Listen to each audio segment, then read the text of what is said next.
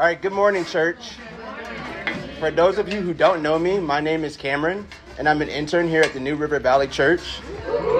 And before we get started, please bow your heads and join me in a word of prayer. Heavenly Father, thank you for this beautiful morning that we get to gather together as a family, as a community, with you at the center, Father. Thank you for, just the people in this room, people who dearly want to know you, dearly want to know Jesus, know just how to live a life that's worthy of you, Father. Father, I pray for this service and this time with you. I pray that whatever message we hear today, that we could take it out beyond these walls and apply it to our lives. Father, just thank you for this opportunity. It's such an honor to be up here and to speak in front of my brothers and sisters. Father, I pray all of this in the name of the Father, Son, and the Holy Spirit. Amen. Amen. So as a church, we've been going through the parables of Luke. And if you have a Bible today, please turn to Luke 17. Give me a thumbs up once you guys are there.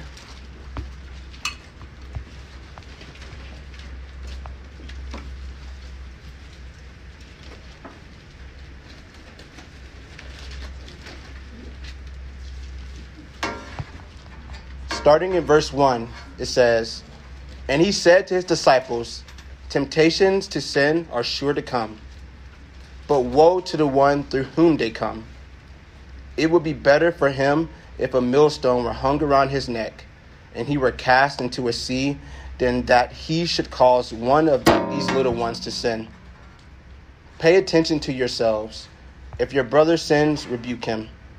If he repents, forgive him. If he sins against you 7 times in a day and turns to you 7 times, saying, I repent, you must forgive him.' The apostles said to the Lord, 'Increase our faith.' And the Lord said, 'If you have faith like a grain of mustard seed, you can say to this mulberry tree, be uprooted and planted in the sea, and it would obey. Will any one of you who has a servant plowing or keeping sheep say to him, when he has come in from the field, come at once and recline at the table? Will he rather not say to him, prepare supper for me, and dress properly, and serve me while I eat and drink? And afterward you will eat and drink. Does he thank the servant because he did what was commanded? So you also, when you have done all you were commanded, say, we are unworthy servants. We have only done what was our duty.' This is the word of the Lord." And what we see here in this passage is Jesus is addressing his disciples. He explains to them as his followers that it is their duty and responsibility toward each other to serve and do what God has called them to do. And for those of you who know me, I have 2 younger sisters who are twins. And growing up, they were always the quiet, shy, and just innocent ones. And I was the one who was always loud, super excited, and always getting in some type of trouble.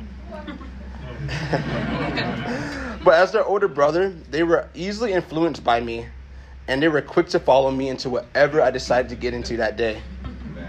And so one day I decided, while my dad was taking a nap, I was going to go into the fridge and drink some of his Moscato, because at the time I just turned 11 and I thought I was a man.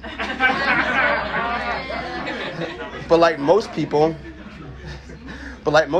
I couldn't drink alone. I needed a drinking buddy. So I asked my 8-year-old sisters to come drink with me, and I convinced them that they were also adults too, and that it was time for them to have their first drink. And literally as soon as we all had our first sip of wine, my dad wakes up and sees me with a bottle of wine in my hand. So you can imagine what time it was. But before my dad decided that he was going to whoop me, I tried to explain to him that it wasn't just me who drank wine. It was also my sisters who drank it. But he wasn't hearing any of that. He explained to me, because I was the older brother, it was up to me to lead by example, and I didn't. I led my sisters into trouble, and because of that, I was the only one that was punished that day.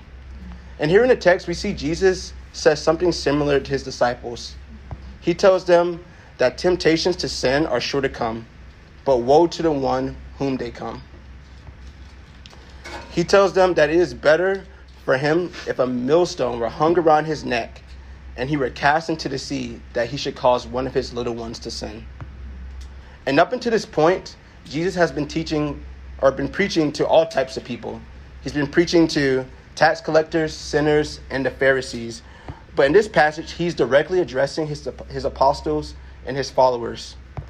He tells them to avoid becoming a stumbling block to others, causing them to sin. For it is better to die than cause to the little ones to sin. And here we see the little ones are other believers.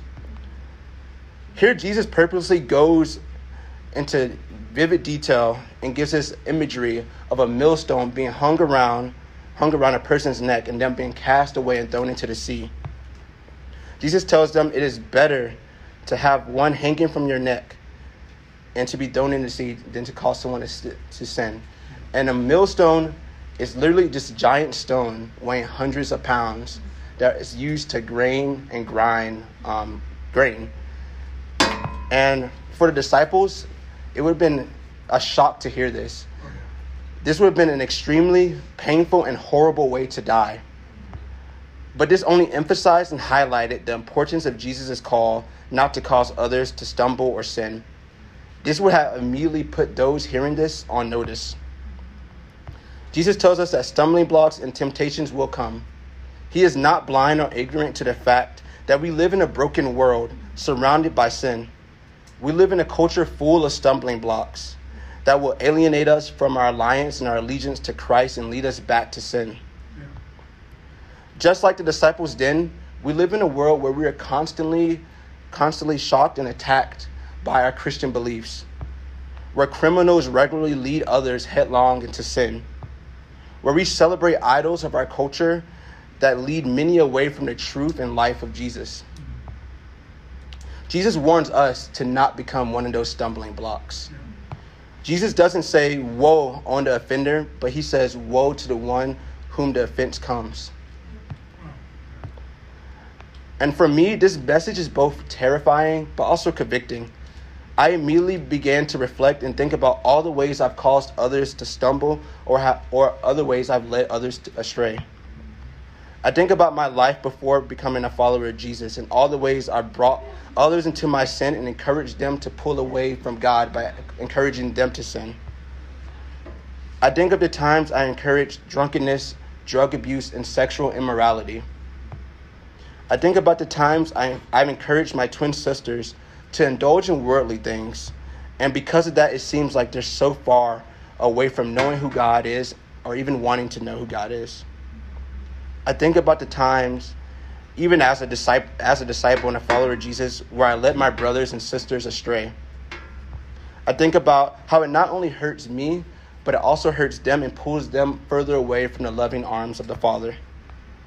I think about the future and when I have kids of my own, and if I'm going to cause them to stumble.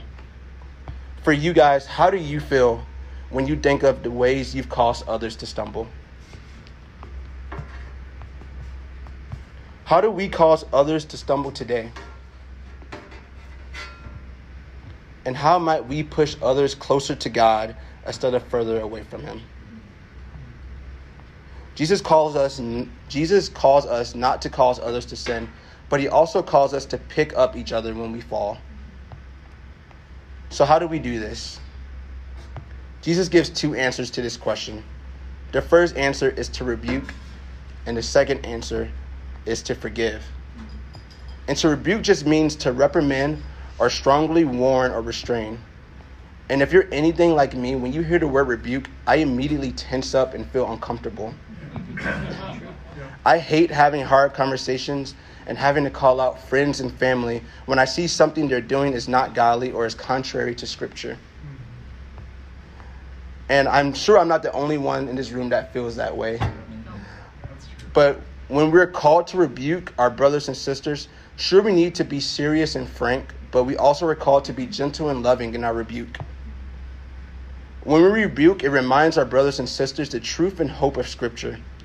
It helps them to return to the path of righteousness and helps them to see and remember God and his love that follows. But by saying nothing, we live in comfortable, culpable silence. And there's a quote from this book I've been reading in my quiet time called Love Like This.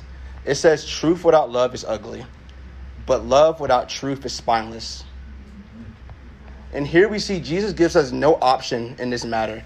He tells us that we must rebuke because he knows rebuking leads to repentance. And if they repent, Jesus' second answer for us is to move from rebuking to forgiveness. Yeah. In verse 3 through 4, it says, pay attention to yourselves. If your brother sins, rebuke him. If he repents, forgive him. If he sins against you 7 times in the day and turns to you 7 times saying, I repent, you must forgive him. And we see that Jesus attaches the duty of rebuking with the responsibility to forgiveness. And for most of us, when a person sins against you enough times, it becomes increasingly personal. But regardless of the personal nature of the offense and the repetition of the offense, Jesus tells us, if they repent, we must forgive. This type of forgiveness is boundless and limitless. And to do this is to become more like God. Forgiving in this way is an act of obedience and gratefulness to God. It acknowledges the sacrifice God made through his son Jesus, who died to restore relationship between God and man. C.S. Lewis says, to be Christian means to forgive the inexcusable, because God had forgiven the inexcusable in you. God always stands against sin and rebukes, and yet he also delights to forgive repentant sinners. This forgiveness is limitless. So for you guys, how many times has God forgiven you? Does this call to forgiveness seem difficult to you? And if the answer today is yes, then you are not alone in that feeling. For the disciples, they knew and recognized this call to forgive in this way seemed difficult and borderline impossible.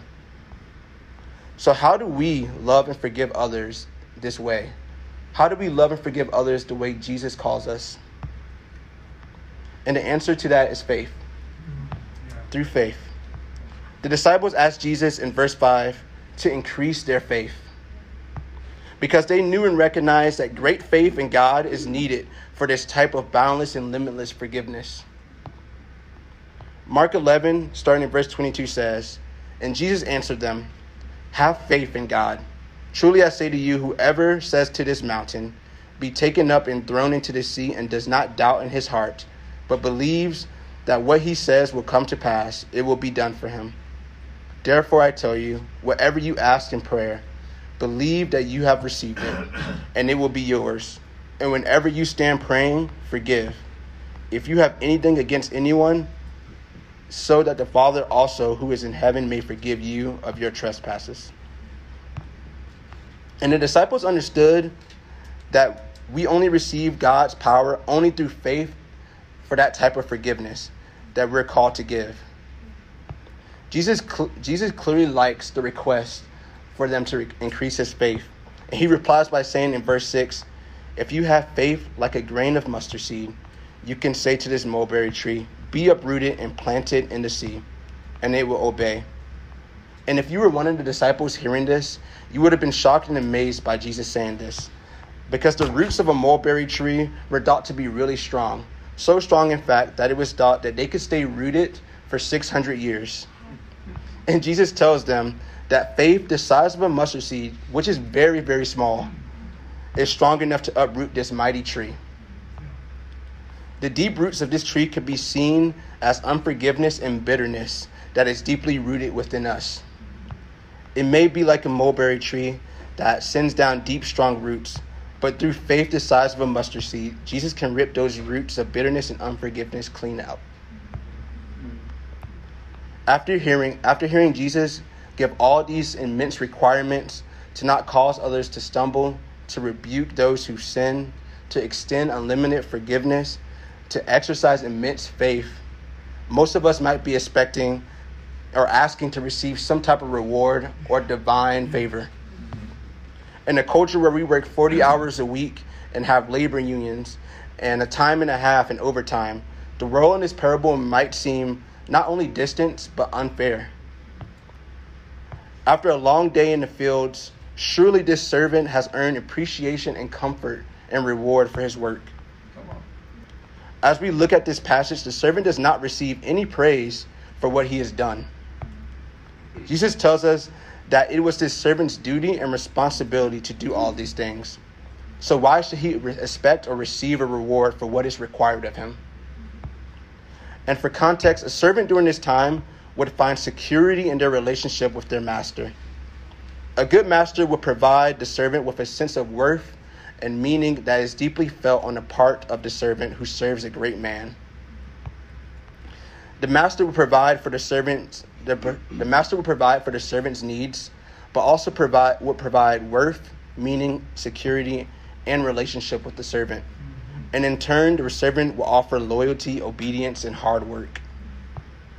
So it wouldn't be expected for the servant to receive special treatment for the work he's done. But for many of us, we treat our servant-master relationship with God much differently. We feel like God owes us and is indebted to us because of the work we've done. We could demand God to give us what we deserve and what we're owed. In church, thankfully, God does not answer that prayer and that demand because what we deserve truly is death. Romans 6 tells us, for the wages of sin is death, but the gift of God is eternal life through Jesus Christ our Lord. Family, God chooses to reward and praise us, not because of how hard we worked or how diligent we work or the quality of our work, but because that is what is expected. He gives us these gifts and rewards because he loves us and he loves showering us with gifts. Amen. God's favor isn't earned, it's gifted. Jesus understood that salvation was a gift. His sacrifice, his life, not because we are worthy and earned it, but because we are cherished, cared for, and deeply loved by the Father. Family, we serve because of love, grace, and the sacrifice given to us by God. We serve an amazing God, and in him we receive meaning, worth, security, and relationship. Let us not go another day viewing God's love and favor as something we can earn. Let us instead choose to view God's love and favor as an amazing, undeserved gift that he's provided with us with so much peace and comfort. So today I'm going to leave you with two practicals. The first practical is take time in your family groups and D groups, or just get time with someone and share for you what makes it hard for you to forgive others. And then in your family groups, pray and ask God to show you how to increase your faith. And watch how he transforms and touches your lives. This calling to love, rebuke, and forgiveness is a high calling, but it's also a beautiful gift given to us by God. No one knows this better than Jesus. He walked this earth as a man, flesh and bone, and showed us what it looks like to rebuke and love those around us. Even more than that, he showed us and gave us this beautiful gift of forgiveness. He suffered many things to the point of death for the forgiveness of our sins. So before we leave today, we're going to take communion as a family and as a community. So as we take the bread, which is his body that was broken for us, and the juice, which is his blood, let us reflect and remember the amazing healing and peace that his love and forgiveness has given us. And I'm going to pray for communion. Heavenly Father, thank you for sending your son Jesus. Thank you for his life and showing us what it means to live a life truly worthy and honoring to you. Thank you for his death that sets us free from death, and his resurrection that sets us free from sin. Father, I pray as we take the bread, which is his body that was broken for us, and his juice, which is his blood that spilled for us, that we can remember the beautiful gift of forgiveness and love that he offers all of us. Father, I pray this all in the name of Jesus Christ. Amen. Amen.